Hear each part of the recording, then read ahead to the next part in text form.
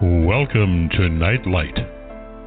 Step away from the mainstream and gather around as we enlighten the world and our realities and travel this cosmic journey we call life. Join us as we share with you and provide that beacon that can guide us all to a better way. Explore with us as we examine a metaphysical montage of spiritual insights, covering everything from the mundane to the magical, UFOs to unicorns, and everything in between. This is a time of awakening, of sharing and evolving, of spreading our wings and soaring on the cosmic breath of creation.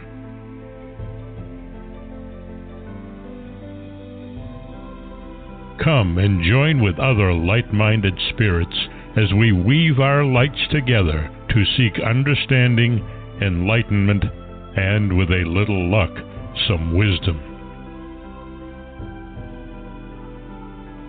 This is Nightlight, a reminder that you are never alone.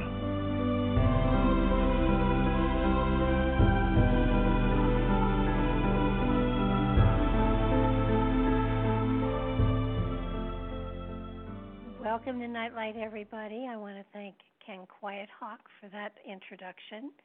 You can find him at nativestorytellers.com. And he and his wife are amazing storytellers. And since we're talking about ancient history being passed generation to generation, it's very appropriate to remind you that the first people, the Native Americans, kept their history by telling stories. And it's an amazing experience. Please check his website out. It is quite amazing. And I want to thank Mark Eddy for making magic with Skype tonight and making sure that my guest could come and be here.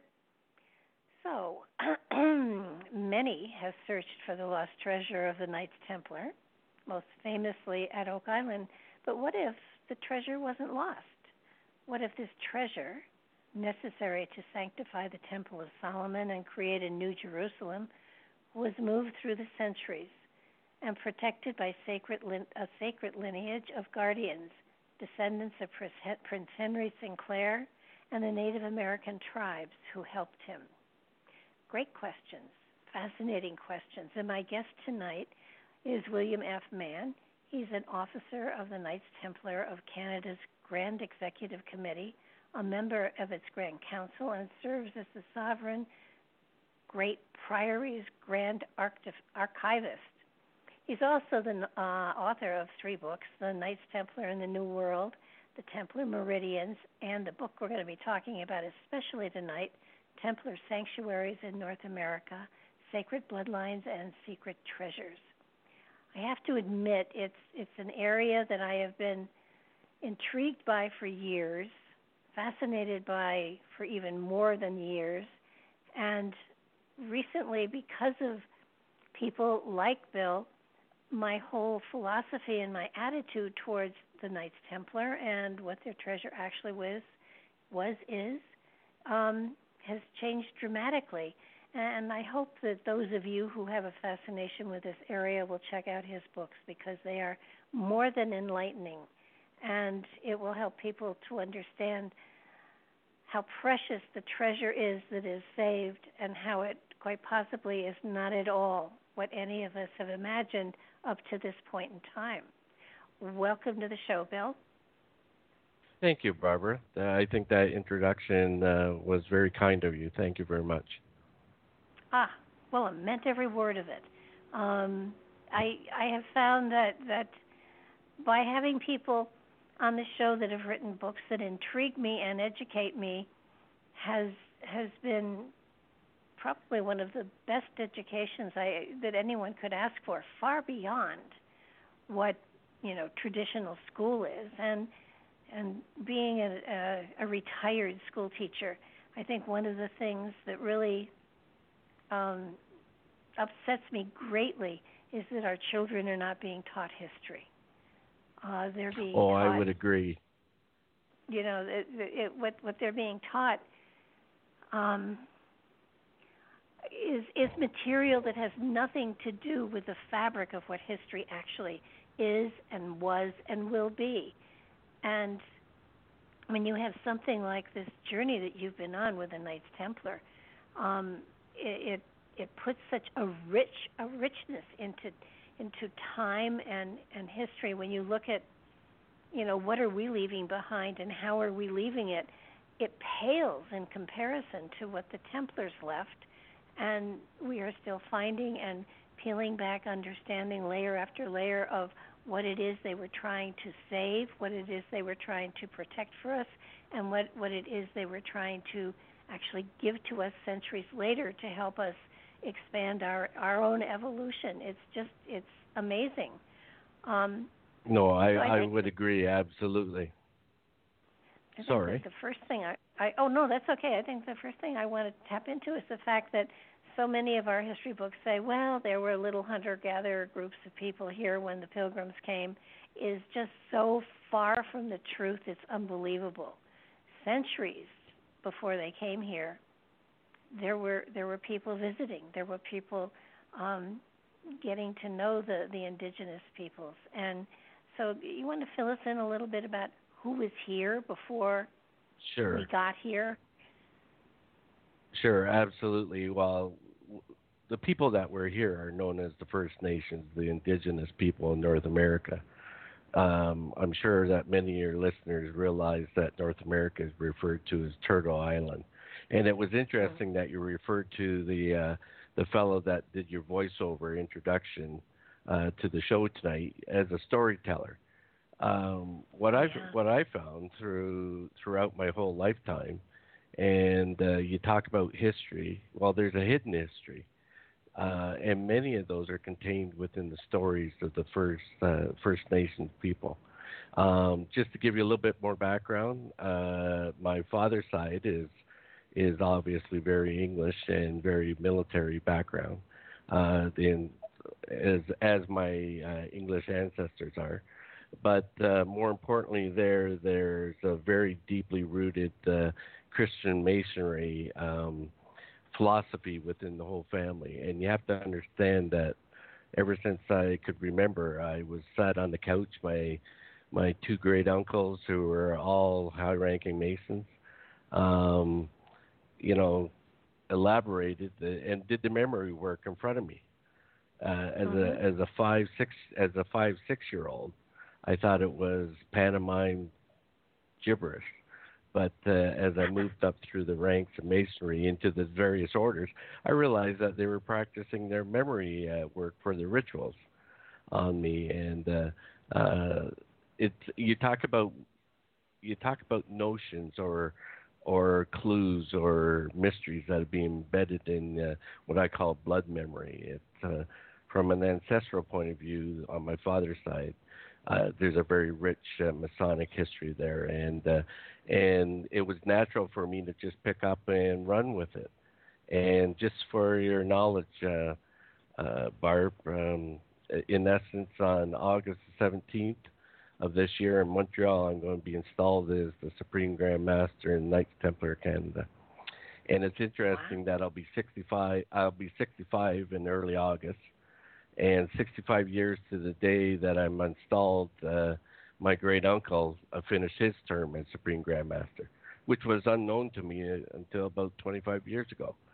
So it's what's bred in the bone. It's what's embedded in your mind, your blood memory that comes out. But just as importantly, my mother's side, I'm very rich Algonquin native, and that has really surfaced over the past 25 years also. So you talk about storytelling. So if you take the rituals and the ceremonies behind Christian Masonry and add those to the storytellings of the Medewa, which I am a member of, you start piecing things together and you realize that, in fact, as you indicated, there was this continuous transatlantic movement in both ways between North America and Europe in pre-Columbian times, and based on trade, but obviously the result of that was strategic intermarriages between the Templars, the lesser royalty, European royalty, and the Native Americans. One thing I've always said to people when they question it is that there's a fallacy involved in the Europeans coming and planting the flag on the shorelines of the northeastern shorelines of the Atlantic, North America. That would never have happened unless the natives allowed it. And the only way to allow that was there be a recognition of common beliefs, a belief in a higher being, a higher energy, higher force, but a recognition that you came in peace and you came to share the knowledge that you both possess. So as you say, go ahead. That's what really, really impresses me, in that the very early travelers to this country, they didn't come to conquer, and they came to explore and to find richness here, but they came to be friends with the indigenous peoples. They didn't have conquering and ruling over them in mind, and because there was that camaraderie, that they were able to share their spiritual beliefs and merge them together, and then certainly the intermarriage as well was. I mean, that's the way to become one with another people, not the way later on those who came here were trying to change and re-educate and change their spiritual belief systems to what was more important in their minds. So no, absolutely. And people ask me, well, are you exposing the secrets? And I say, no, there are no secrets. It's just secretive. And I try to convince some of the older fellas, you know what? Now's the time. And I've spoken to some of the shamans that I relate to, and one lady who's the keeper of the prophecies, and the prophecies say after 400 years of being embedded underground, from a Native American point of view, this has to come out because there has to be a respect now, or recognized or redeveloped for the Native American, the proud Native American, and the knowledge that they possess. Unfortunately, as you mentioned, ever since the Europeans came, there's almost a genocidal movement to eliminate the Native North Americans across the entire continent. Yeah, it's frightening, actually. Those, when you get up to those years, 1500s,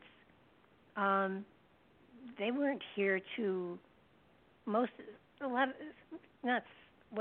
can't say all, but it feels as though they came in assuming that whoever was here was primitive and had no understanding of an advanced understanding of a creator and all, and they looked upon the indigenous people, the first family of. They looked upon them as so primitive they couldn't possibly understand, and the reality is they had those that were here had a higher spiritual understanding of life and nature than those that were coming in and trying to take over. Absolutely, and prior to Columbus arriving, you have to realize that Native Americans had developed advanced cities, technology based on astronomy, numerology, all the magical keys in terms of spirituality. And unfortunately, the prophecies were spread just before Columbus arrived, and the Templars were the messengers that those that follow the Templars, the guardians of the true Templar treasure, were the ones seeking it. Agents of the church, such as the Jesuits, they were ruthless in their search for the Templar treasure. Well, I understand that in that they were after the money, but the richness of the Templar treasure has nothing to do with money.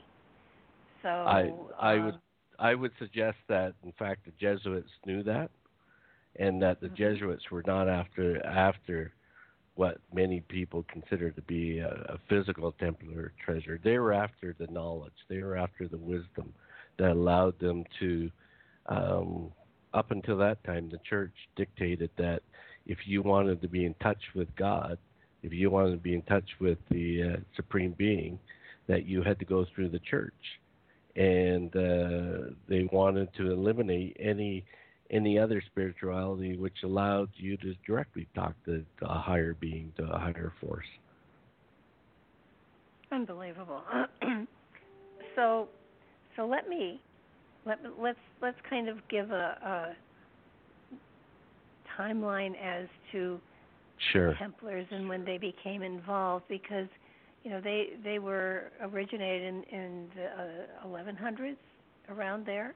Around 1129, they were officially recognized, but their movement, their underground movement, had been started, say, 1098. Okay. And then following that. Yeah. Following their discovery of this knowledge under the Temple of Solomon, in many ways it was written knowledge. Following that,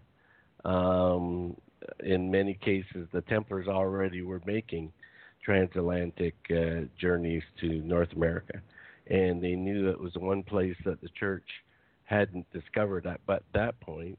And so there was probably 200 years up until Prince Henry Sinclair's time in the late 1300s, where there was movement among the Templar ports and the northeastern seaboard and the Native Americans. The transporting of this knowledge, whether it be in written form or oral rote, or in many cases both. But there was a systematic movement of that knowledge to North America. So about 1200, that's when this treasure was taken out of Europe and brought to North America. And then as there was further influx of people coming into the country, they moved it systematically to stay ahead of this flood of people coming in. Absolutely, but you have to remember that it wasn't just a catch of writings, a catch of knowledge that was transported on one ship. The Templars were much smarter than that. They, over 200 years, they moved pieces of that knowledge that could be reconstructed in North America, just to be on the safe side. That, say, if they were discovered, the church, the French royalty that sought the treasure so badly, they would only get one little snippet, one little piece of what you really needed to do is put the pieces of the puzzle back together to gain that entire knowledge. I think it was actually brilliant how they would marry into an area and create a community, and then at some point part of them would move on to a new area and do the exact same thing. So in many ways they were integrating, weaving themselves into the land itself, and the land itself the analogy that I use is it's like a chessboard. The Templars were 3 steps ahead of those that sought the knowledge, that tried to discover the various settlements, the very refuge or sanctuaries that they established in North America. And it's brilliant that they absorbed themselves into the Native American culture. What better way to disguise their activities than to be involved from a marriage point of view, from an activity point of view, with the established Native American settlements? Well, what better way to integrate yourself than to marry into, the group or the people that you are that are helping you, and yes, a lot of the early traders to this country, did exactly that when the very early ones, they would marry into the Native American tribes that were here, and so got protection and information and advice in order to do their early trading. Unfortunately, in many cases, the early traders would have taken what was called the bushwife, and they would have established the intermixed family, and then when they were successful, they go back and they get a European wife, which is the unfortunate part of the history. That's another story. But one thing that I can tell you is that in Native American culture, that intermarriage would have been absolutely required. There would be no inland movement if they haven't established over generations that intermarriage with the Native Americans to build the trust. And it was beneficial from both sides. Oh, yeah. So, I mean, these people were here to stay. They were not going back anywhere. And what's fabulous is how they literally hopscotched their way across the country, marrying into, establishing refuges, so that they were safe, and basically it is the bloodline that they were bringing with them that interwoven with the First People that made a stronger group, and certainly because they moved and they hopscotched, they were not intermarrying so much. They were actually building their power, their strength, and their direction as they moved across the country. And they did move almost all the way across the country. Absolutely, and you have to remember. People will say, how were they passed from one nation to the other? Well, what I point out is that the Algonquin Nation, in actual fact, contains probably 57 individual native nations. As you make your way from the northeastern seaboard right to the foothills of the Rockies, and it includes everybody from the Mi'kmaq Nation, the Algonquin Nation in the east, and the Cherokee and the Blackfoot in the west. And they did it peacefully. And they did it peacefully with mutual respect, admiration, and the sharing and the outright sharing of customs, knowledge, and that strengthened not only the bloodline, but it strengthened the underground knowledge, which was perpetuated across many generations. And I'm proud to say that I'm part of that. I know I was fascinated in that you are also initiated into a the First Medeiros? Family, yes, into their version of Masonry.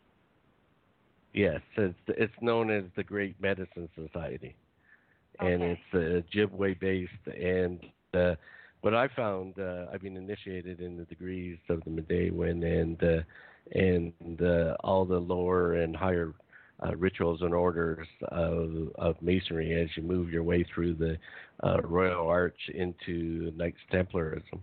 And I found that in many ways the rituals are mirror images of each other. So I'm not saying there's a common origin to all these rituals, but there's a common belief in terms of a higher being, whether it be the creator, whether it be God, you want to label it God, supreme being, the superior force.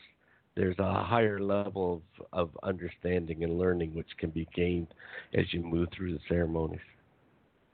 Well, as you move through the ceremonies, whichever you move through, it doesn't even have to have a common origin, because spirituality is a natural process. So it would seem to me that if people were of of an enlightened level, as they move through this, it would be a natural progression. It wouldn't have to be copied one from the other. No, absolutely, you're right. And there's many ways to achieve a level of enlightenment that we're talking about. It's just, I find it really interesting that, and it reinforces my theory of this intermarriage, that there are common elements. In any language that you present them, there's common elements behind the rituals. And one of the most common element is one of rebirth.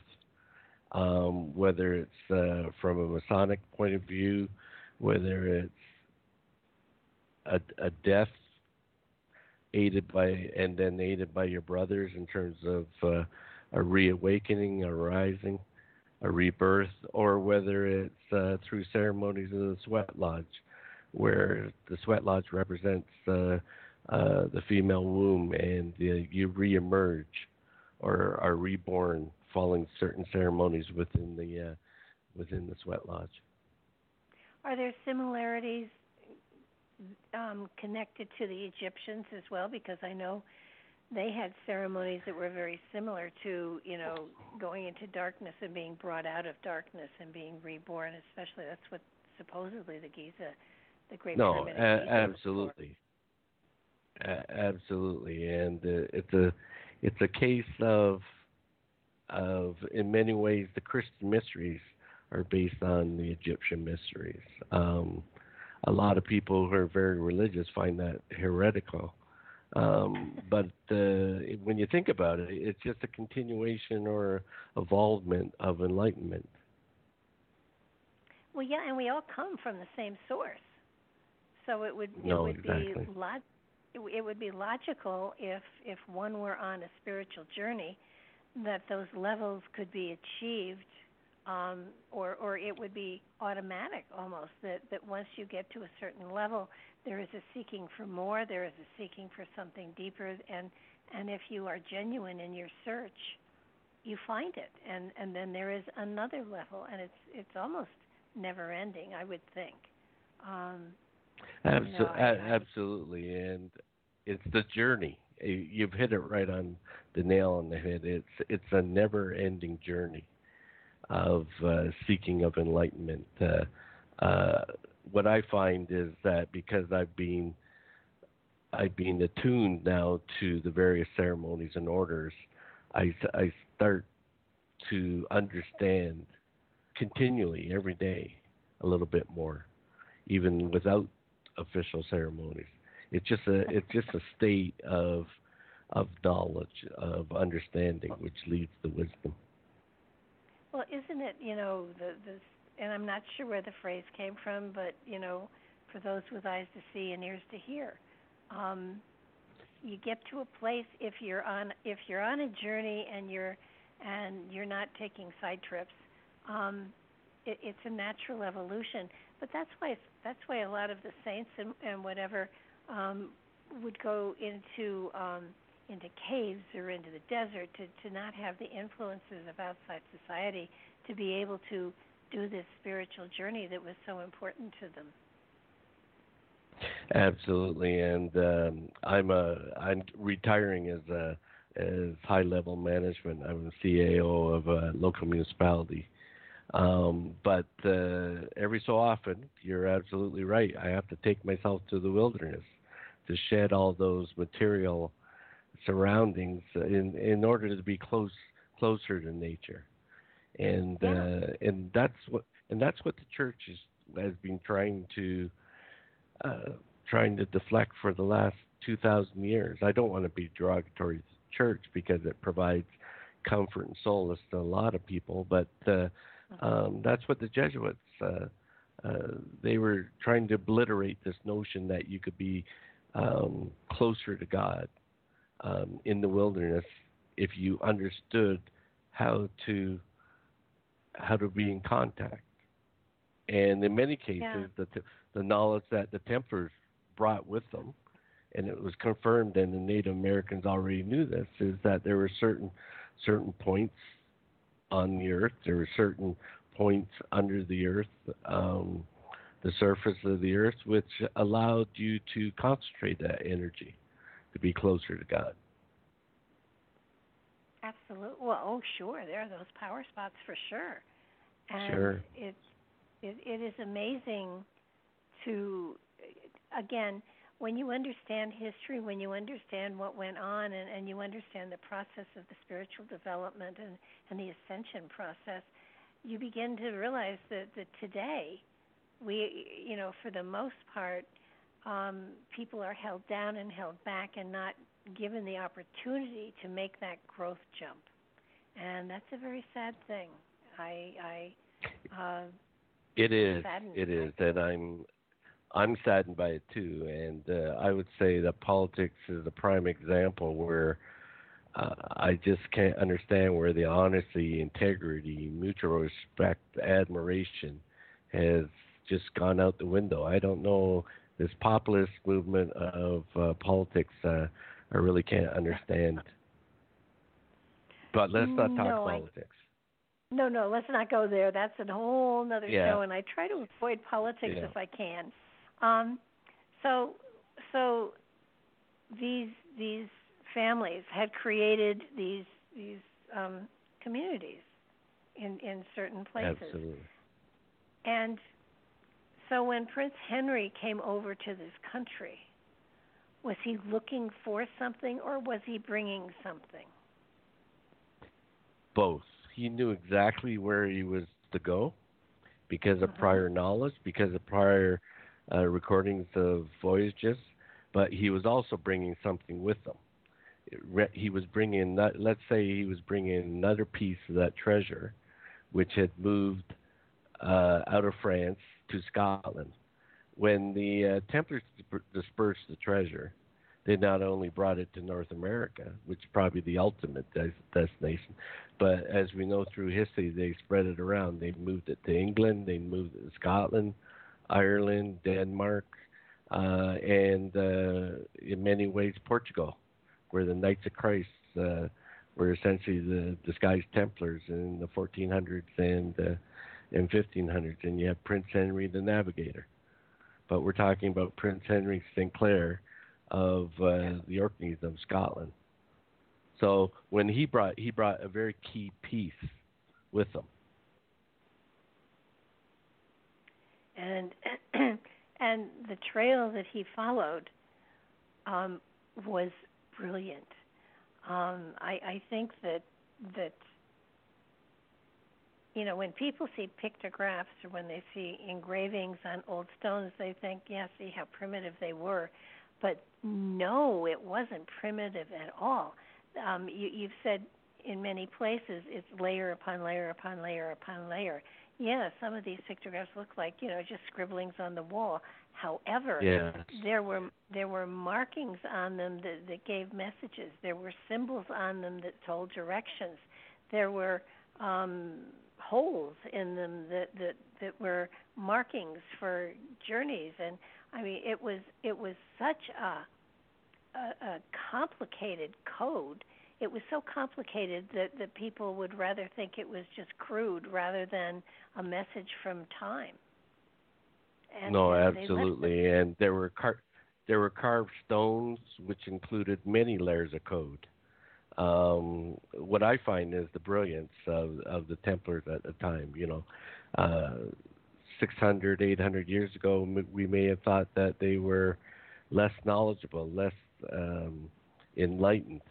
No, I think we're the cruised ones that have to regain that knowledge. To the point that, as you say, through my writing of my books, I've realized that there were embedded messages for those with the eyes to see, right in plain sight. Mind you, you're going across the Great Lakes, you're trekking through the woods on ancient pathways. You would have to know, you would have to be enlightened yourself to recognize the signs, seals, and tokens that were left behind by earlier generations.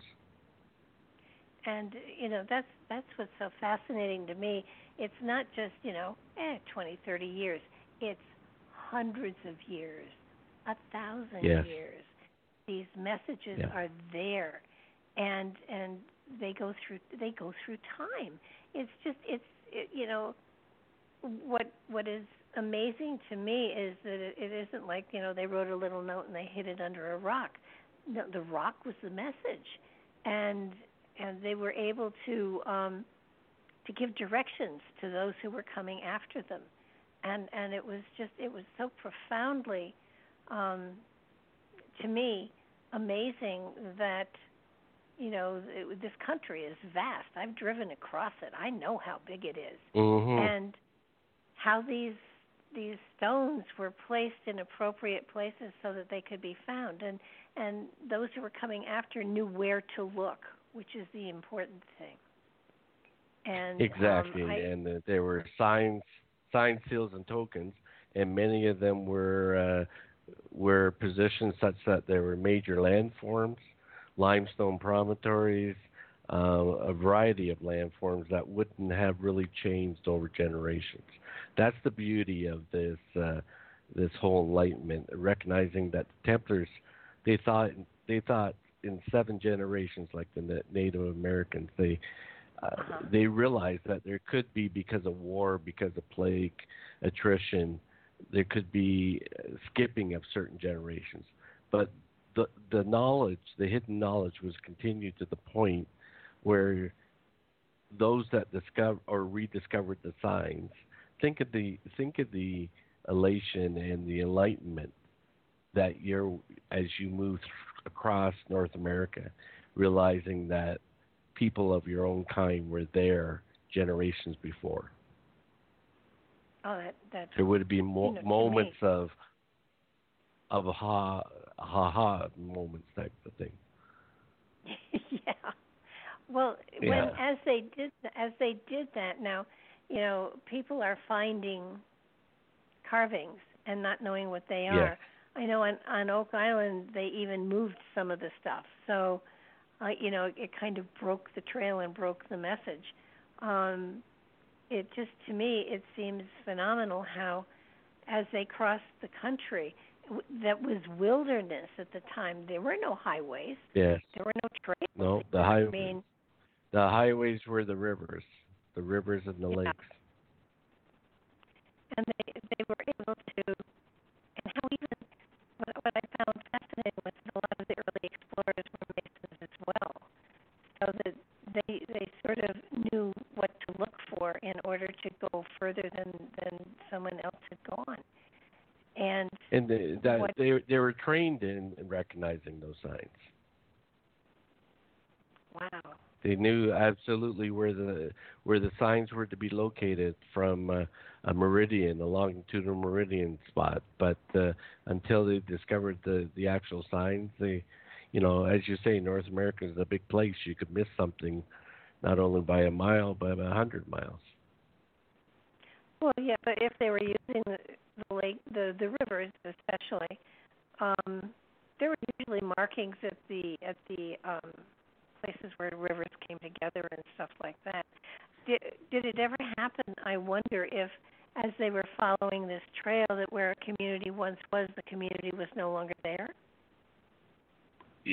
In many cases, that was exactly the case. But in other cases, there was continuation of Native American settlements. And you know, further generations would have known the signs, the secrets to give to those in the settlement, and there'd be an instant recognition that your blood relatives. So you were embraced and you were welcome into the community, the Native Americans. Now, unfortunately, certain people like the Jesuits realized this, and they were privy to just snippets of this hidden knowledge to the point that they could probably, I would hate to say fake it, but they could give the signs and seals, the initial ones, that would allow them the movement into those communities. Yes, but as you go up the different levels, don't those signs change? Absolutely, it's many layered, and the Native Americans would have very quickly realized that their visitors weren't of the proper levels, weren't of the proper knowledge, and just the mannerisms and the way they confronted the Native Americans would have given them a hint in terms of who they were. Wow. Or weren't. Well, so Prince Henry followed all of these markers to, and I won't tell where it is quite yet, but to a resting place, so to speak. Yes. So yes, and go ahead. No, you have to remember that he was also being led by the natives. There were certain tribes. There's stories. You talk about stories. There's certain stories of the Mi'kmaq tribes that disappeared along with Prince Henry as he made his way to the west. So there would have been guides, and they would have been passed on from one nation to another nation. There would have been an immense celebration at any of the native settlements because it's a return of the Blood Brothers. Wow. Did as he go across the country, did he gather people who went with him, or was he more or less a solitary, a reasonably small group? A reasonably small group, his group, but he was guided by various individuals or small groups, natives, and in some cases, entire tribes followed him. And it's not a case of following him, but joining him in this movement. Yeah. It would have been a journey of the Native Americans would have seen it as much as the Templars. It was a journey of knowledge. Oh yeah, absolutely. I want to kind of take us out of America and take us back into Europe, because the bloodline of intermarriage was very much the case in Europe as well, as for power, for property, for whatever. But the bloodline, has been kept flowing, so to speak. Yes. Creating a powerful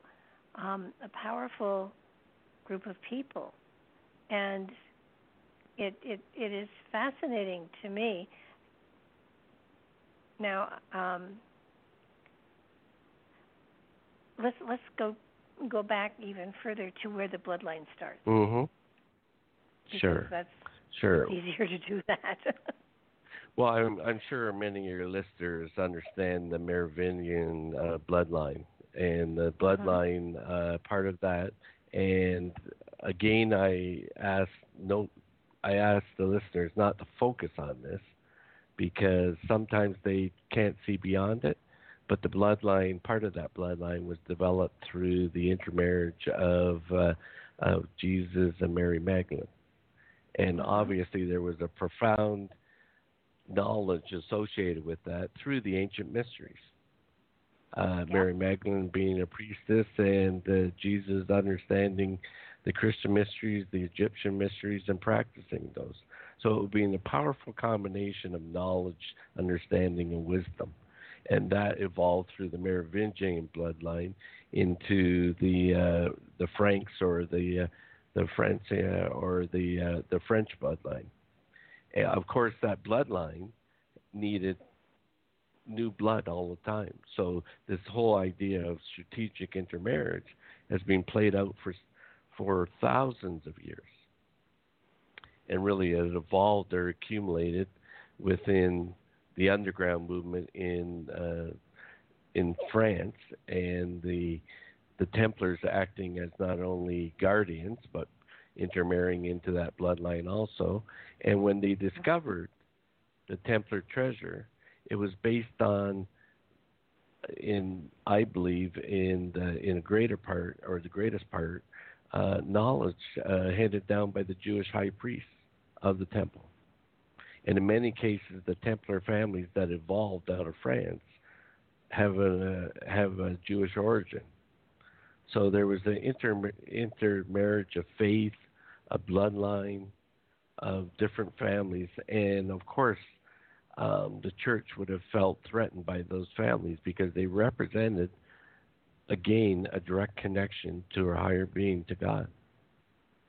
Now, I just got a question here. Where did the name Templar come from? Well, the Templars, that's French. They were known originally as the poor soldiers of the Temple of Solomon. Yeah. So it was in reference to the Temple of Solomon. And it was under the Temple of Solomon that they discovered the so-called Templar treasure. So and really, again, it's all really a Jewish background. Yes. And like Prince Henry St. Clair, the earlier Knights Templar, or the original Knights Templar, knew exactly where to dig because they had prior knowledge that was passed down through the families. Okay, well, I hit your headset. You're bubbling a little bit.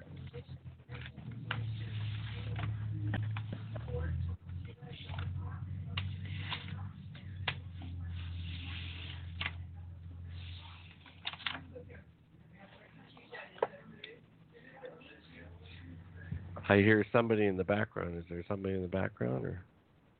No, you're just bubbling. I mean, I can hear you and understand you, but you're bubbling like you're underwater. And the same with you. Wow. Now, that's interesting. We'll blame That's it on the internet. Then. Yeah. When we get to the good stuff, then things start to go skewed. So let's just keep going, and hopefully they'll understand us, because this is fascinating to me. So, Yeah. So the I think Mark was on. I think Mark tied into and possibly interspersed the connection. Can you hear me now? Yep, I hear you. But not very good. Okay, well, let's keep moving forward here. So, Okay, so the Templars, move forward. Oh, no, we're fine. So the Templars were really protecting, and I've often wondered, there were 9 or 11 of them that were digging. They knew what they were digging for. Yes. When they were digging. And did they, and you often wonder, what did they find? I mean, it wasn't a national treasure thing where there was a great big huge room that went on forever that had, gold and jewels and everything. What did they really find when they dug? Well, obviously they found relics and artifacts, but I believe they found two things. They found recorded knowledge, recorded genealogies, and I believe that they discovered the ossuaries or relics containing the bones of the family of Jesus, and that's being well recorded. So when they took these treasures out of Jerusalem, these are things that they are then moved across Europe and then finally over here.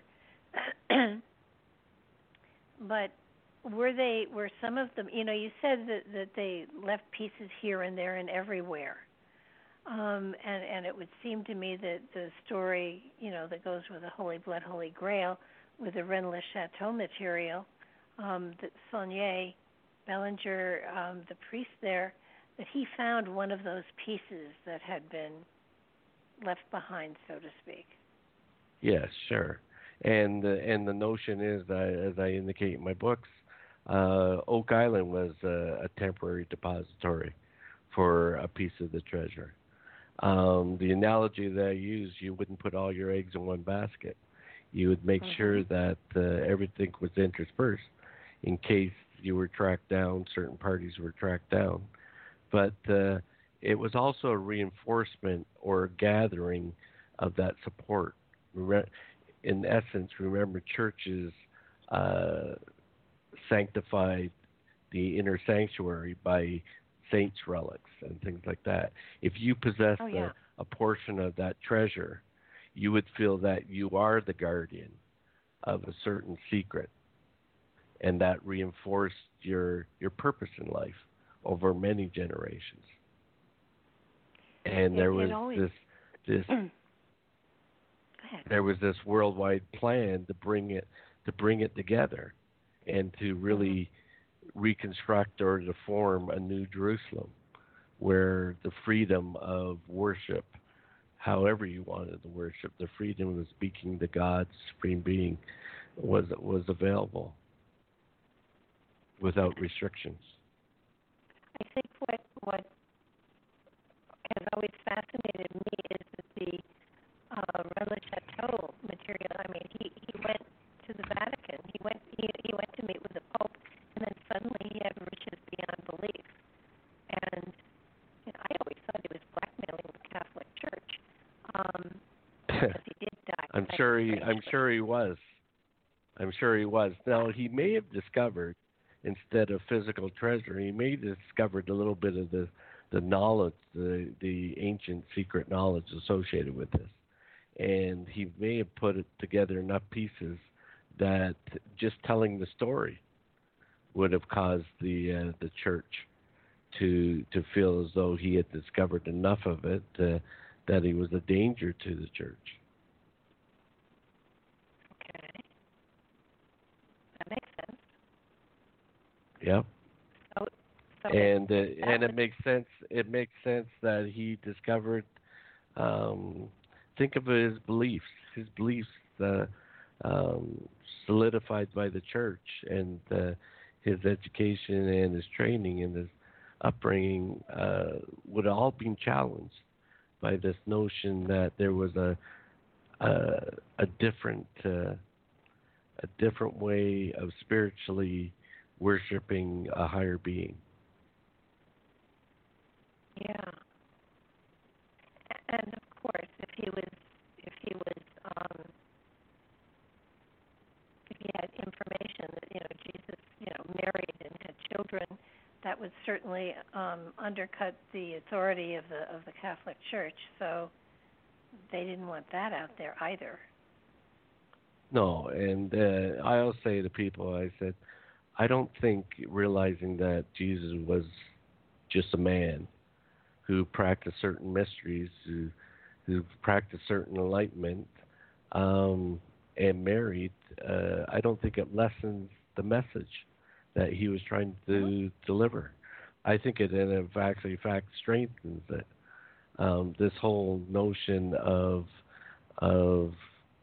taking a wife and developing a family and enjoying that spirituality, I think, is as strong as anything that's taught formally across an altar. No, I totally agree with you. And that would explain, I mean, but according to history, or at least this a level of history, that Mary did go to France and that she did preach in France, and tons of churches there are dedicated to her, and the Cathars were there, and so it would seem to me that her presence in that country is hard to deny. Oh, I agree. I agree totally. It's hard to deny. And again, we talk about stories that are passed down through generations. You find French communities that have an absolute belief in this alternative history. And I think that's what Bégin, Lincoln, and Lee tied into when they wrote Holy Blood, Holy Grail. It's not that they discovered the story, but they were able to reveal what was talked about in the various communities, in various circles. They brought together certain knowledge, and the knowledge was there. They just made sense of it. Well, I think the message is more important than how you get it. Absolutely. And For those of you out there that have not read Holy Blood, Holy Grail, I highly recommend it. It's an amazing book, and it's a good read for sure. I think that there are so many, there's so much information that is now beginning to flood the market in the giving people alternatives to understanding as to the story behind we have been given and asked to swallow whole cloth. Frankly, I like checking things out. I like going back and looking at things and how it just I don't swallow anything whole cloth anymore. I kind of want to prove it to me because it's important. I'm the same way. I'm the same way. I'm my own biggest skeptic. As I say, Holy Blood, Holy Grail. It's somewhere between 10% and 90% of the history that's presented is true. It's to what level do you want to believe? And I think I don't want to talk too much about the Da Vinci Code, but Dan Brown at a certain point, certain time, was able to tie into the whole world psyche of this notion. And for those researchers and historians such as myself, we already were aware of that theory or that hidden history. And as I say, people think that that's the ultimate secret. It's not. Look beyond the generations. Look to pre-Christian times, to the Egyptian mysteries. Look beyond. Oh, absolutely. Always look beyond it.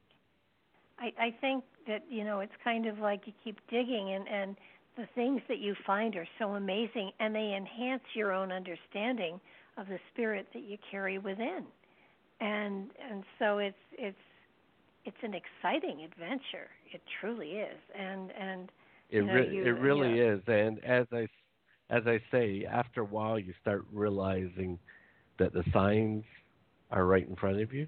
So you start piecing those pieces of the puzzle together more quickly, and the realization and enlightenment starts to come.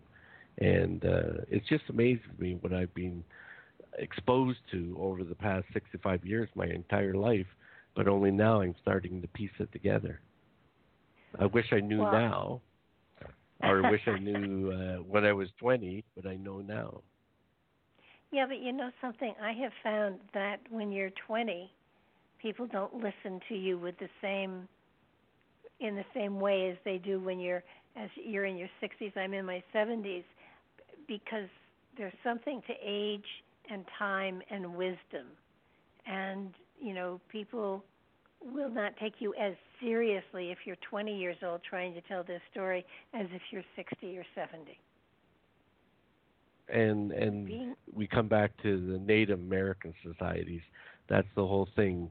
They recognize the elders have that wisdom. That wisdom is being passed down. And it takes a lifetime to bring that knowledge and understanding together so that you have that wisdom. That's the journey of life that we're talking about. That's the real Templar treasure that we're talking about. Oh, and yeah. for some reason, society has lost that in many ways. Well, you talked about symbols here. Would you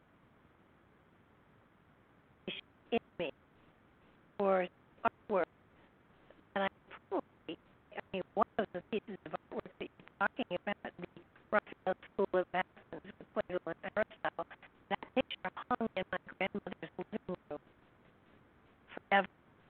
My grandfather. Sorry, Barbara. That last little bit, you sound as though you were drinking a glass of water, or we're drinking a glass of water underwater. You too. Do you want to hang up? And you want me to try to call you from the switch if we get a better connection? Yeah. Oh, here comes Mark. Mark's coming back. Hopefully he can rectify it. Can you hear me clearly now? No. Let me. Well, actually, I can. try to call you on your phone. Don't go anywhere. And we'll see if I can do it on the phone, which might be a little clearer because you got good stuff here. And I really, when we get into the artwork, I really want to make sure that people can. Yeah, this is unfortunate that this is happening because we're on a roll. Okay, you want to answer your phone and hang up here? Okay. Hello? Hello? Okay. Wait, I'm going to mute you. I'm going to mute Mark. Okay, talk to me.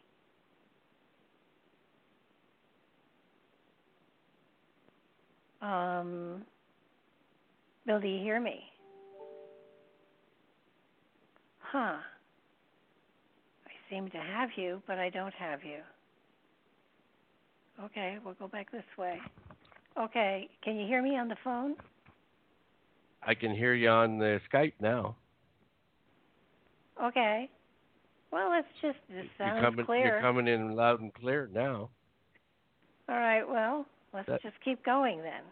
Let's keep on going. Yeah. So the Raphael picture of School of Athens with Plato and Aristotle. Yes. Hung in my grandmother's living room forever. I always looked at it and went, boy, that's boring. Not anymore. and I'm going to have to go out and get a copy of Poussin's The Shepherds of Arcadia and Terrier's St. Anthony and St. Paul Fed by Ravens. Those three paintings are probably the most important paintings that you could, if you wanted to delve into this hidden history more. Yeah. So let's listen to that because, yes, we have carved and symbols that are scattered across the country. But we have stuff in Europe as well that tells the story too. So how the Europeans, Poussin, were they all Masons, these painters? Poussin was. No, absolutely. And what the amazing thing about those paintings is, again, generationally, the way they fit with the hidden knowledge that's contained, or the layering of those paintings, of the geometry and the moral allegory and the symbolism that is contained within those paintings, how I've been able to discover how they fit together like pieces of a puzzle. Well, Poussin especially. I mean, I love he did two versions of the Shepherds of Arcadia. And it's the second version. Well, obviously Go ahead. The second version, he was provided with more information because people realized that he was trying to tap into. So I believe that Poussin himself was initiated into Masonry, Knights Templar, and the Rosicrucians, because there's Rosicrucian and Templar symbolism throughout that painting. And then that painting was a clue, and within my book I demonstrate how there was an underlying map of the northeastern seaboard of North America. Now that information must have been provided to him by certain spies, Champlain and others, who were early explorers or New France. And then the amazing thing is that 10 years, some 20 years later, was able to take his painting of the northeastern seaboard and fit it into a larger map based upon the exploration all the way to the Mississippi and up to Missouri. So that to me is fascinating ancient knowledge itself, how artists have been able to understand, and we refer to it as the art of being able to include many layers of knowledge and symbolism within what apparently would be apparent to the church as one level of painting that they would find acceptable and actual encourage when they look at the shepherds of Arcadia, they see the transfiguration of Christ. Yeah. And that's all they see. But what it speaks to is the movement of those artifacts, relics, and secret knowledge represented by the tomb of Christ to North America. It's really, I have dabbled with artwork myself, and when I think of the thought that had to go in to the different layers of creating the juxtaposition of the different people and what they were going to represent, and what colors and what symbols and what body positions you were going to create. I mean, it becomes almost a mathematical equation of the artist to put the message in there and then make it a picture so nobody sees it except those with eyes to see. Yes, and interesting enough, my great uncle used to, right from the time that I can remember, give me mathematical puzzles to solve, give me physical puzzles to solve. He was always challenging me to think beyond, to think on a different level, even when I was 5. Wow. I was always fascinated by the things that he tried to introduce me to. Well, it's the St. Anthony and St. Paul fed by ravens. I mean, to me, that one was just, it blows your mind. I mean, even the rocks and things behind them are symbolic as to what they are representing. And the story that it tells is so amazing, and you outline it so beautifully in your book. I mean, the book is, thank you. Just, you have to go back and reread it, and then you have to, blow the picture up on your computer so you can see the different things that they are talking about. And with Raphael's School of Athens, I mean, there was the manuscript for the Timaeus was there. Timaeus, is that the right way to pronounce it? Which of course, is where we get the Atlantis material from. But it's all about time and space, and that movement through time and space, and it's all about astronomy and mathematics, and that common layering of origin. There's the natives, along with the Templars, believed that there was order in mathematics, and that mathematics could be applied to nature. Oh, absolutely. I mean, when the fitting the square in the circle, you want to talk a little about that? That I thought was fascinating as well. Well, interesting enough, Euclid developed this theoretical theory that you could define through mathematics this area of a circle in relation to the area of a square being the same. But he was never able to really develop a mathematical formula, because pi, as we know, is infinite, 3.14 ... And so you were able to define a finite equation. And again, there's moral allegory and knowledge associated with that theory, that knowledge, enlightenment is infinite. And as you say, there's higher levels and nobody's ever reached, I believe, the highest level of enlightenment. Someday maybe, but we're constantly learning, and we're constantly piecing together the pieces of the puzzle. So in many ways, these artists use the squaring of the circle as the basic application of sacred geometry to many of their paintings. In fact, it can be applied to the surveying of Oak Island. There's a number of applications that you can use for the squaring of the circle on many different levels, on many different scales. I mean, I remember back to the theorems that we had to memorize when we were in high school, and it was funny. I had trouble memorizing them, but if I could close my eyes and see it happening, I had the steps appropriately. So it's sometimes, it's. I mean, not always. There isn't always something there, but every artist, I do believe, puts a part of themselves in every painting they do, or drawing, or lithograph, or whatever. And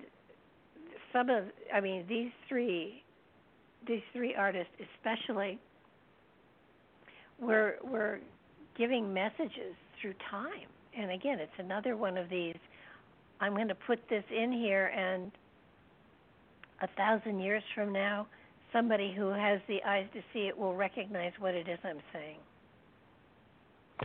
No, absolutely. And as you say, the calculus, the geometry that we learn in high school and university now would have been considered sacred 2,000, 10,000 years ago.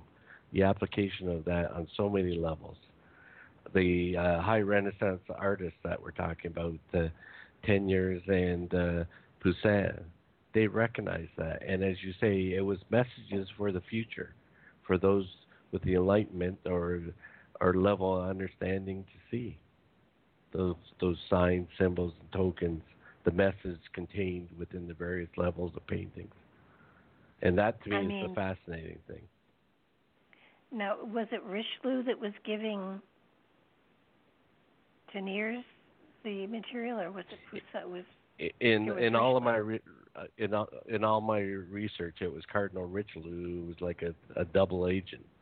He not only served the King of France, but in many of his self-portraits, of his paintings of himself, there are little signs, symbols, and tokens which suggest that he was a member of the Templars and the Rosicrucians. And here was supposedly the highest man of God within the Kingdom of France. What a position he was in to be working with the Enlightenment, at the same time working with a form of religion that he didn't totally agree to, and keep a balance between the two. Exactly, and to me, there's no other better description than pure genius. Now, sometimes you had the evil genius because Richelieu would have the absolute power over many things, and sometimes power corrupts the mind and the body, but in many ways he had the ability. Think about it. He had the ability to bring together the information that was flowing back through to the French royalty from New France through Champlain. Mm-hmm. A lot of people don't realize. My wife and I were just in Quebec City just a while ago. If you go to Chateau Frontenac and look up into the one of the original gates of the old city, there's a stone that commemorates the Champlain desire. When he went back to France, he appealed to the King of France to cede all of New France to the Knights of Malta. So Champlain was not only playing a double secret, he was playing a triple secret. There were the Knights of Malta, there were Knights Templar, and there was the French royalty and church. He served many masters. Do you think Michelangelo had any of this training for enlightenment and everything? Because I know in a lot of his paintings, you get a feeling that he's trying to tell you something other than what is graphically there. Yes, no, and any genius of those periods really possessed an enlightenment and understanding that was uncommon. Remember too that they were introduced to an education that knowledge that probably wasn't available to the majority of the population at the time. Oh You know, gosh, yeah. they relied on patrons. It's like Poussin relied on Richelieu, whereas Teniers relied on the Archduke Ferdinand, one of the Habsburgs, who they were all playing dangerous games across Europe at the time. But the underlying notion that they were all seeking that inner knowledge that was possessed by the Templars, that gives a totally different meaning to any historical event across Europe in the past 800 years. It's the old thing, faint with a major occupation or a major movement, while your secret agents go in searching for certain hidden knowledge. Yeah, just very strategic. It's so strategic. It's worthy of, I mean, today when you look at even painters, I don't get the feeling that there is the same intensity in the paintings that I see that are current, that are so apparent in some of the great masters, Raphael and Michelangelo and. No, absolutely, because the composition, many of those paintings are based upon stories, moral allegories that have been passed down through the centuries. The Transfiguration of Christ, I think many, if not all, of Christians will recognize what that is supposedly about. The Timaeus, pre-Christian knowledge, the continuation of pre-Christian knowledge, the concept or the philosophy through Euclid and others of space and time. That philosophy is, if not at our level today, it's probably was generated. It was probably phenomenal at the time in terms of the level of understanding that we've lost and are only starting to regain. Well, it even goes back to the pillars that Yes. all ancient wisdom was on. That and pillars seem to figure in here quite dramatically in a number of places, and oak trees, which yes. Well, oak trees are replacements for pillars. They're the sacred groves. There's where secrets and philosophies were spoken under the Rosicrucian. They all secret societies had certain notions that what they possessed had to be kept secret. And it's like being on the playground right now. If I was on the playground and I spread the word that I knew a secret, there would be people looking to come up to me and gaining access to that secret only because it's a secret. There's a lesson. There's a moral allegory. Yeah, but are secrets meant to always be kept secret, or is there a time when secrets are supposed to be shared? Well, that's what we're talking about tonight. The prophecies, the permission that I've been given to start to share those secrets. I would say it's secretive knowledge. I wouldn't say it's secrets per se. If you have that knowledge with the eyes to see, you can realize that knowledge without my assistance, without anybody's assistance. It seems to me that when people talk about the treasure of the Templars, now they did make a lot of money. I mean, so they did have the financial quote unquote treasure, but their real treasure. Yes, there was physical treasure. Real treasure. The real treasures, to me, were wisdom and knowledge and understanding and insight. And absolutely. Given a choice of the two, aside from the fact that I'd really like to have a lot of money, but But I would rather have the wisdom and knowledge, because if you have that, you don't need the money. No, and that's the point. And in many ways, that knowledge relates to the forces of nature. Actually, Star Wars got it right. You know, if you're Jedi Knight, if you're a Knight Templar, you had the knowledge to be able to create order out of chaos, to bring together the forces of nature, the forces of man, to achieve that higher level, but also to gain an inner strength that nobody else possessed. Mm-hmm. Well, I was just going to say, so many of our forefathers were Masons. Yes. And they were trying to create a society that was built upon sharing and freedom and all sorts of things. Religious freedom specifically. Yeah. Well, I think the that whole concept was seconded by the religious right, the evangelical right, the notion that it was the minister, the priest, that was able to guide you to that contact with God, instead of looking inward into your soul. And that's where God dwells. Oh no, I absolutely believe that, but it's just that there were so many highly powerful men that were guarding this secret, guarding this treasure, and I'm talking about a treasure of wisdom here.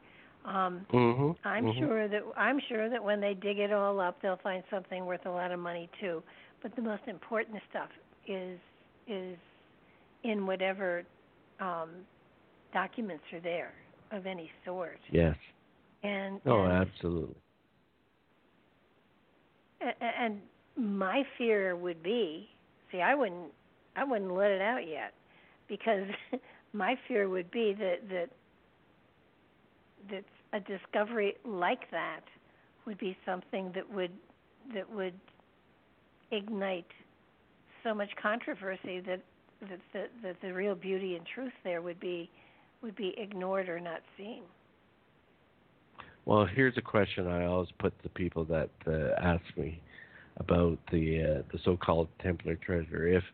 If there was something physically discovered, if there was artifacts, if there's written records, genealogical records, who owns that information? Who should it be shared with? Everybody. But I'm sure there's certain groups, there's certain families that will come out and lay claim to the so-called treasure, to the point that it will be buried once again. You know, those in power would be afraid that they would lose the power. Well, yeah, they probably would, but only because everybody would be equal and have the same power. If they isn't that the perfect message? That's the perfect message right now. And that the Native Americans, the treatment of the Native Americans has to change.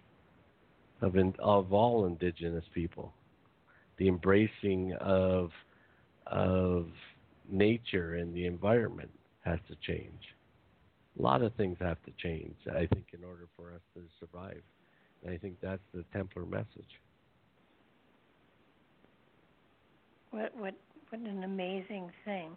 Now, you have traced the location of where the treasure is. Yes.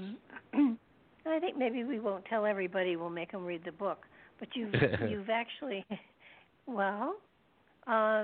I've pinpointed exactly where I believe the treasure is, and that I've discovered certain ruins and fortifications which suggest to me that I'm right on the dot on the map.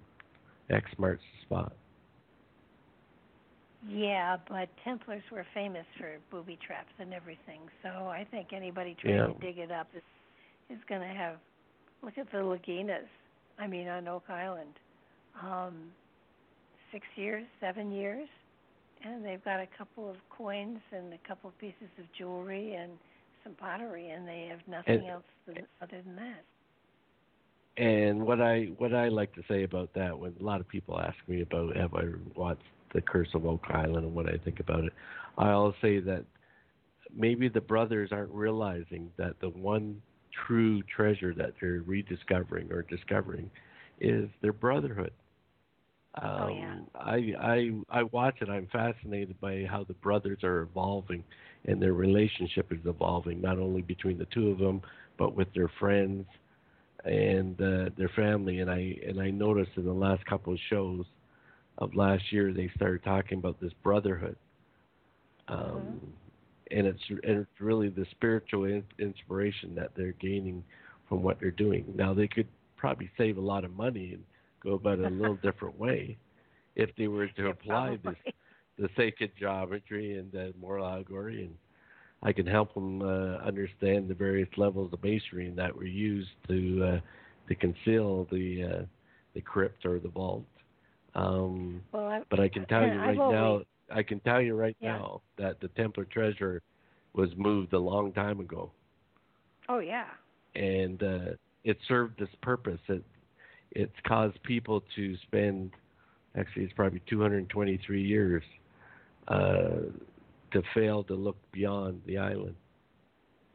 Well, I think what across North America.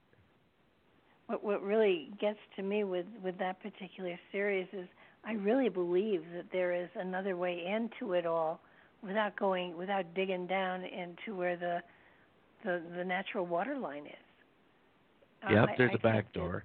And the back door, I know exactly where it is based on the sacred geometry on the squaring of the circle that I've applied to the island. So all the signs and seals and tokens are there. They just don't have the background to identify it.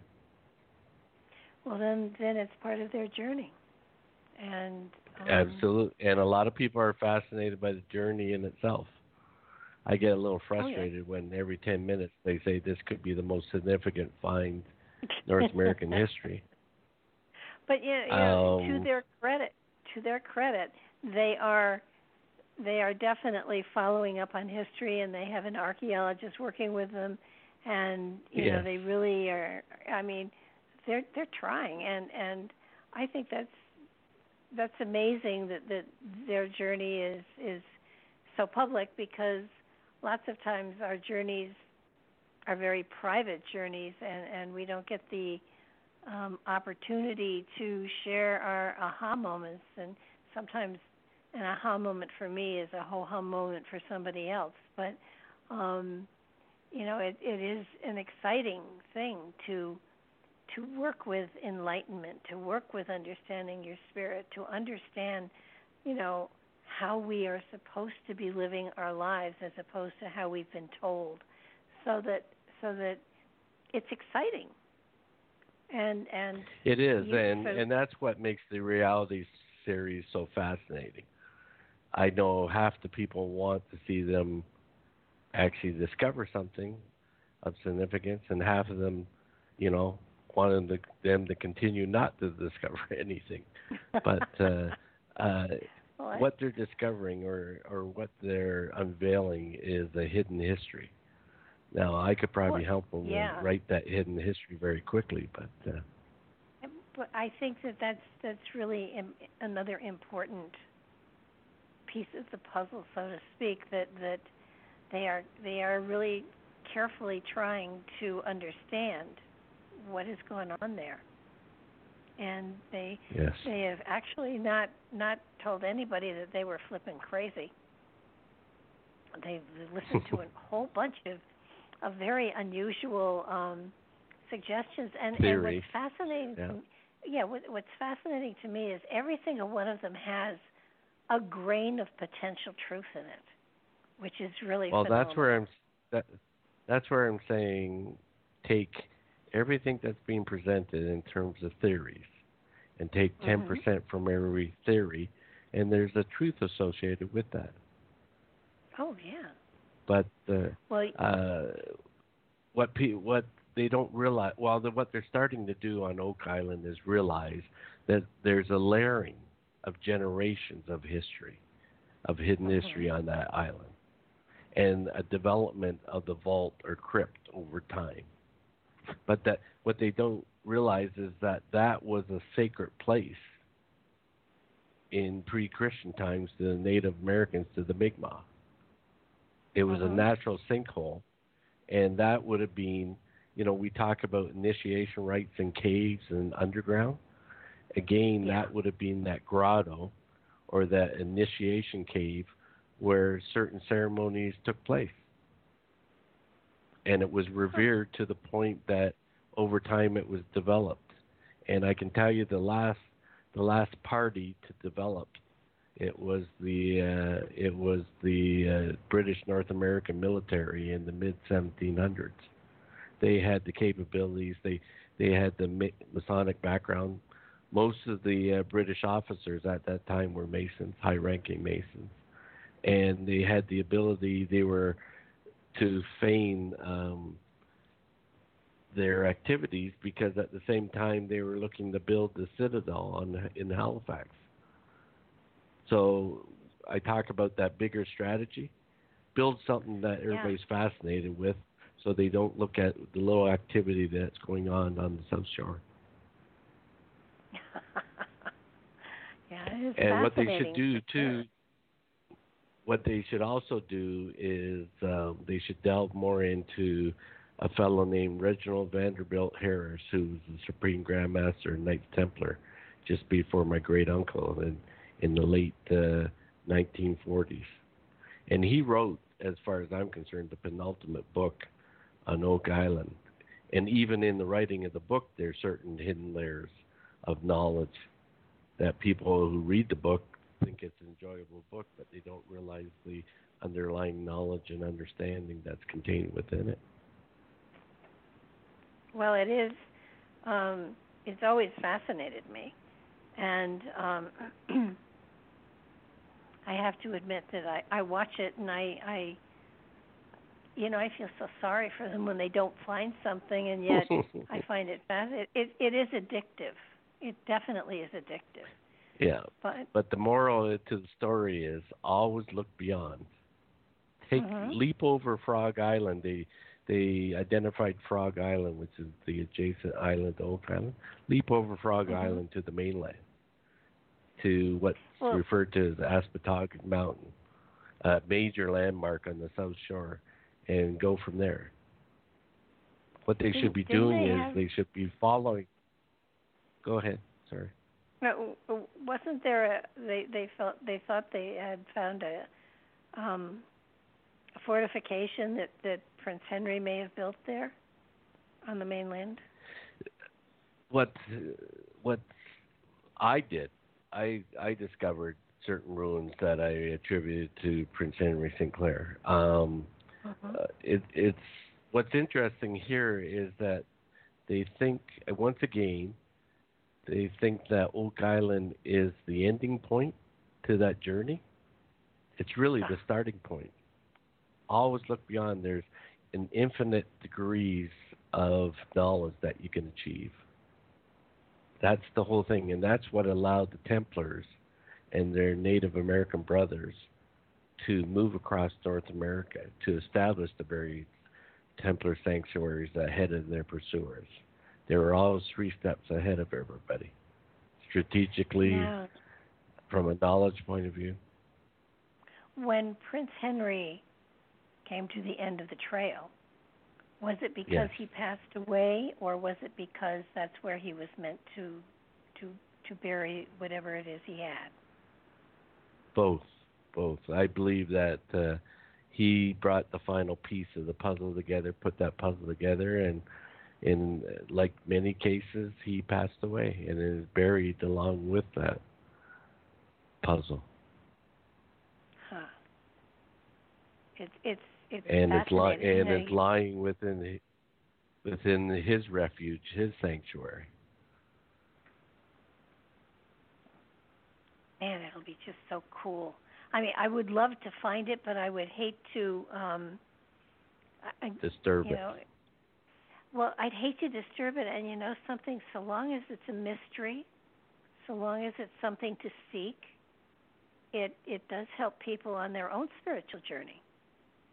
Exactly, and that's, in many ways, the Templars realize that too. It's caused me to dig through my ancestry, through, the question, everything that I've been taught over the last 65 years, and to repiece it together. Well, you've had a really good time with the blood work and the DNA. And, my wife might not agree with that, but because she would say I spent an inordinate amount of time on it, but yes, I've had a really good time. Well, I have to admit, you sent me to find out what haploid group I was in, because I was like, that's oh, good. It was, happily I did 23andMe, so it wasn't hard to find, but. No, but you should really do a deep dive into your DNA. But I always say that in order to understand the person you are, you have to understand where you come from, your ancestral background, really what has made you the person you are, and to be proud of that heritage, regardless of what it is. Well, it's just. It was Sinclair who has set up. Has he set up the DNA program that he's got going to identify people who are of the bloodline? Or because when I stop to think about it, it's been 2,000 years. Now, over that 2,000 years, I mean, just by looking at, and they tool two friends, and that bloodline has to be all over the place. Well, that's right. I think what Steve Sinclair is trying to do is to really identify that group of Sinclairs. Remember, there would have been outside marriage, inside marriage, a lot of different activities over the centuries. I think what he's trying to do is he's trying to form or follow that trace lineage back to the bloodline. But there's as many branches on a tree as you can count, and even more. Oh yeah. I like to think that I would like to think that the majority of people on this earth have a little bit of that bloodline in them. I don't see how they could not. I mean, 2,000 years is a long time, and to have a piece of that inside of you, is very exciting, and I truly believe we probably all do, to a certain degree. Mm-hmm. And I would agree. I would agree absolutely. So and that fact is a message itself. Embrace that heritage. Embrace the mysteries, the knowledge that can rise out of you. Well, it isn't just necessarily a family tree. I mean, with some it is, but it's sort of like these are fragments of me that have come through time, and there's such a richness in it that it's unbelievable. And you're right, to know where you came from, not necessarily that somewhere in the past you were Cleopatra or whatever. That's never really been of interest to me. But what parts of the country, what cultures have I been a part of, and can I delve into those a little bit more and understand how they have affected where I am right now, and how they will affect where I go in the future. And use it to your benefit, not for your monetary benefit, but for your emotional and spiritual benefit. That feel comfortable within your skin, feel comfortable as to who you are. That's in part as strong as any message. Has Sinclair found clusters of people around the world that have a greater percentage of the bloodline? I wouldn't say that he's found clusters, but I would think that we could refer to it as more direct lineage than indirect. So I think that's what actually Steve's done a great job in terms of what he's delving into. Now, is this through the mother or the father? Or both? Actually, it's both sides. He's doing a deep dive. But as I say, generations ago, the Scottish laird may have, on a Saturday night, gone out to the out behind the barn and things like that. So in terms of direct lineage, that's one thing. In terms of, there's many Sinclairs out there that attribute the name to the lineage, but aren't part of that lineage. DNA is an interesting thing. Now, it brings us back to this whole notion of what would possibly be the greatest threat to the church.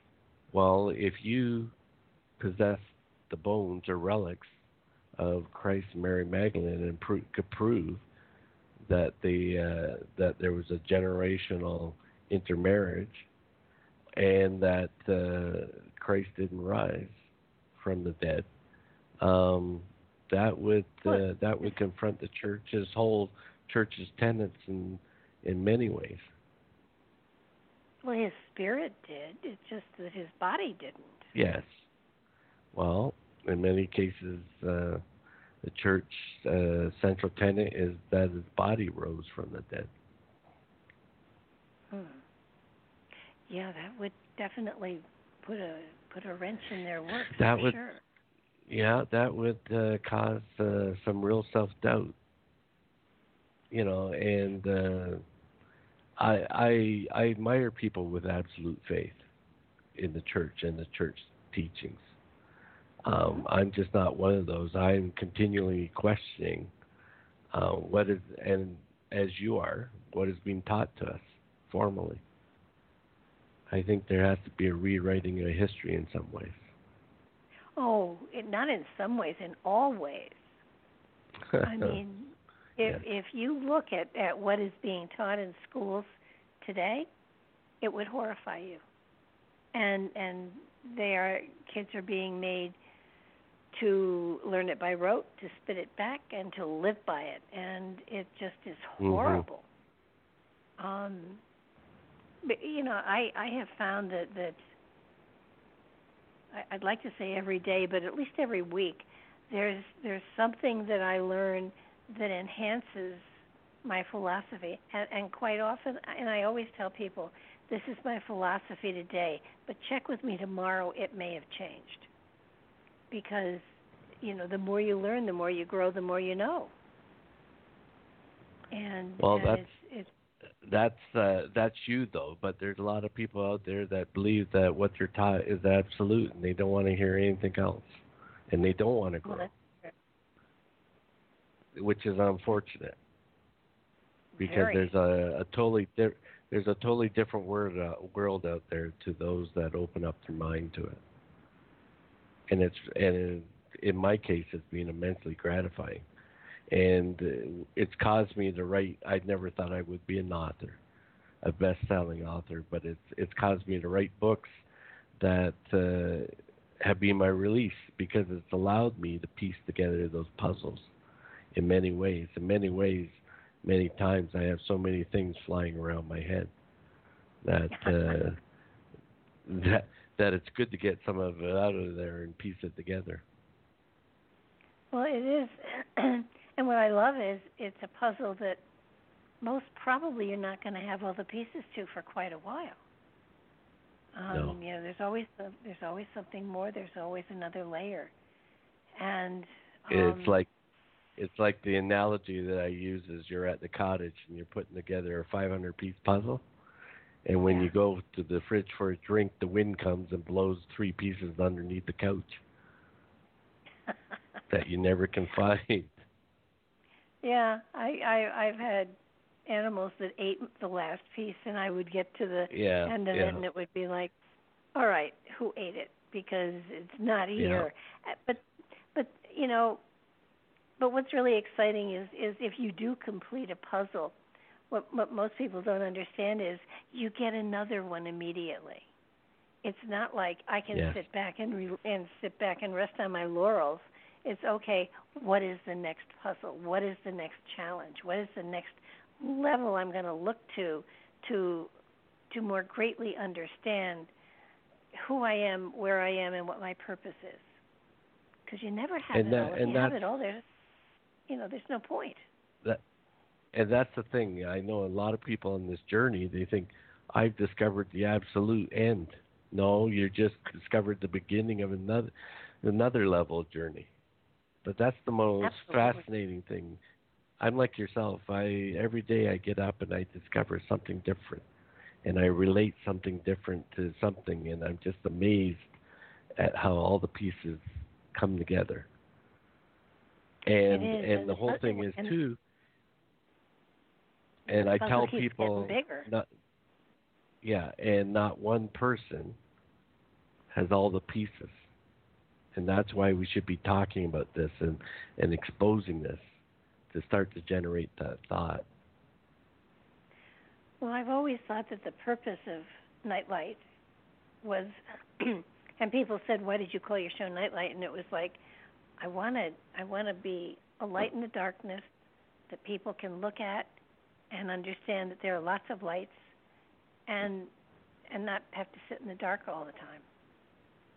Just challenge. And I hope that our conversation is doing that. If nothing else, even if people think we're crazy, that's at least generating some thought.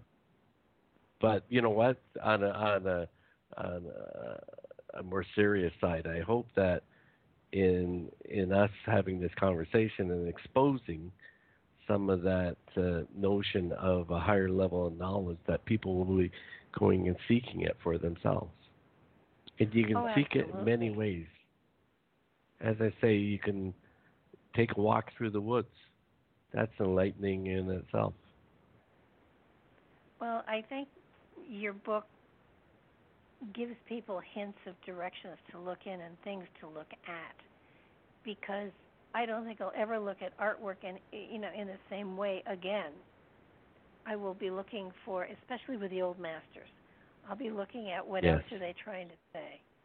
What else is there here that maybe I haven't seen. It's like that cathedral in Montreal that had the Hebrew letters in it that didn't say what it normally did. It spelled out Eve, and so and that again is something else that this is all bringing more into line, and making people more aware of the fact that they're I hate to think that there isn't a male and female balance as far as spirituality goes. That it isn't a male god. It isn't. It's there's a male and a female energy at work here, and it's the sun and the moon. It's the spirit black and the and earth. white. It's good. It's good and evil. Yeah, there's a duality. And yes, very much so. People, and you talked about the founding fathers of America, Washington and such, Jefferson. They were in fact dualists. They believed in that balance. Oh yeah. They believed in the coming together in male female into an androgynous state, into a state of perfection. Rosicrucianism relies on alchemy, the transformation of the soul, of the spirit. They believed in that also. And as you say, how did it get lost? How did it get stolen? I have a few theories, but I think that's probably another topic for another show. Most probably. No, I think that it's hard to say, but go ahead. no, I mean even Washington was laid out according to Masonic symbols and Yes. everything. I mean, they started out with the symbols out there. I mean, just the layout of the streets, the Washington Monument. They were pulling on the goddess in many different ways, and it's just that people, they see it but they don't see it, and Well, it's known as the District of Columbia. Columbia, the goddess. There had to be that balance, but the goddess speaks to that spiritual awakening, that enlightenment in pre-Christian times, in terms of the Greek, the Roman, the Egyptian goddesses, gods. How did this concept of a single deity come together? Yeah, I mean, when you look at the Romans and the Greeks and the Egyptians, it was always male and female. It was never just Yes. one. It was the two. And it's important when you think of it. There has to be a balance, and without that balance, you don't go anywhere. You don't grow. That's right. Sit. and Well, that doesn't then work out I'll leave you with this. There's a balance between the colors red and white. You'll notice through Native American culture that there's a predominance between those two colors. Those two colors speak to the male, female, to good, evil, to as above, so below. All of that is attributable to those two colors, and those are the colors of the Templars. Yeah, and we didn't even get into Columbus and the information. He was connected to the Sinclairs as well, I believe. Yes, through the Drummond family, yeah. And the belief is that he was provided or he was given certain information. As to whether it was information which allowed him to discover Central America or put those who followed them off the trail. Well, yeah, that's what There's I was always going to say. Was he intentionally trying to drag attention away from North America? I would say so. He did a good job about it. Oh, yeah. Yeah, he never set foot in America. Yeah. And a lot of people don't realize in Native American cultures, there was no North America versus South America versus Middle America. The shamans traveled. That was their purpose in life. They traveled throughout the Americas and exchanged knowledge and traded, exchanged materials, medicinal materials, in order for their nation to grow. They would come back and they would share the knowledge that they had gained on their journeys to other nations, Native American indigenous nations. Yeah, they didn't. So the traveling shaman is. Yeah. No, they shared it. But this is true not only in Masonry but also Native American ritual. In order to prove that you're worthy of that sharing of knowledge, you had to go through certain ceremonies and degrees, like climbing a ladder. You were constantly moving to a higher degree. Uh-huh. And you would never reach the top. You were always learning. Well, that's what's so wonderful about it all. Exactly. There's always something more to sit back and say, holy mackerel, look at that. And I mean, what you've done, especially with the painters, I mean, the stones and the symbols and everything, that was something that I knew about, but the paintings and the symbology and and the messages that they give is so profound. I mean, if for no other reason, people should buy your book and read it just for that material. I mean, I would read it for all of the material, frankly, but it just it puts such a different perspective on. I mean, it made these some of these paintings that I thought were kind of boring. It made them come alive. It was, this is symbolic of this. Holy mackerel, that makes sense. So, you should go out and buy colored posters of those paintings and put them up on your wall and stare at them. I'm going to. Well, I'm moving. I'm sure things will. I'm sure things will jump out at you after this discussion. Oh my gosh, yeah. And I loved the St. Paul and the other guy, St. Anthony. Yeah, I love that one being fed by ravens because he was afraid of snakes, I think, and he was sitting on one.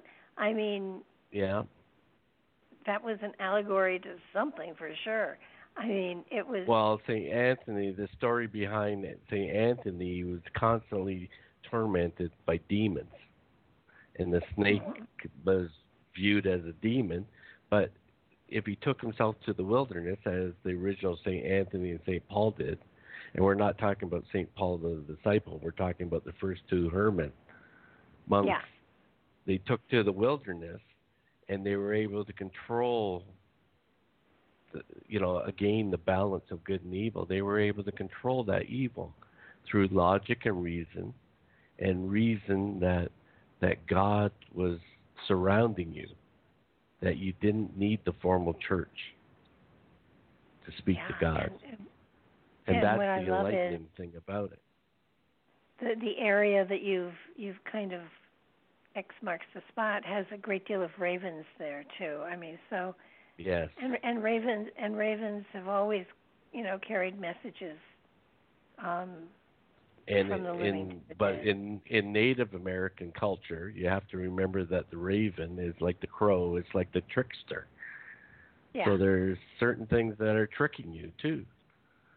That's the beauty of it. Is I look at that on so many levels and I just chuckle because there's so many symbols and messages conveyed through that painting, and that painting was done 400 years ago. To me, that's fascinating. And yet it helped to take you exactly to where you feel that that Prince Henry is resting. Yes, the final refuge of the Knights Templar. Yeah. Which I think is a beautiful story in itself. Oh, absolutely. No, and I the surrounding. Oh yeah, the surrounding area was amazing. Yeah, and the surrounding Native Americans are the current guardians, and we should respect that. We should look at the indigenous people in a totally different light, and you start to understand why they were. History tells us that they were the Europeans or Americans tried to obliterate the Native Americans. Why? Not only for their land, for their minerals, but for their spiritual knowledge. Yeah. We're coming up on the very end of the show, unfortunately. How can people find you if they want to check out your website or whatever? They can check out my website, which is www.templarsnewworld.com, or they can check out, as Grand Historian, Grand Archivist, I established the www.knightstemplarlibrary.com. There's a lot of historical work that I'm now starting to digitize and put on the on that website. They can check out knightstemplar.ca for the Knights Templar of Canada, or they can check out knightstemplar.org for the Grand Encampment of the United States, which we have a tremendous relationship with. Wow. Well, I want to thank you so much for tonight. This has been fascinating, and also invite you back for when your next book comes out in September, which is a work of fiction. It's a work of fiction, but you'll find it interesting. It's based on actual historical letters that I discovered when I was Grand Historian and Archivist, which were written between the Confederate General Albert Pike, who went on to become the Grand Sovereign of the Scottish Rite Southern Jurisdiction in the United States, and Colonel MacLeod Moore, William James Bury MacLeod Moore, who was the Grand Sovereign and Supreme Grand Master and Knights Templar here in Canada. So wow. I found it fascinating that I was able to discover these historical letters, which have now been authenticated, and I've been able to develop a modern-day thriller around that, which obviously had a certain amount of real history and hidden knowledge embedded into it. Well, until then, I do thank you, and I so appreciate your being with me tonight. Oh, it's been a real pleasure, Barbara. Take care now. Good night.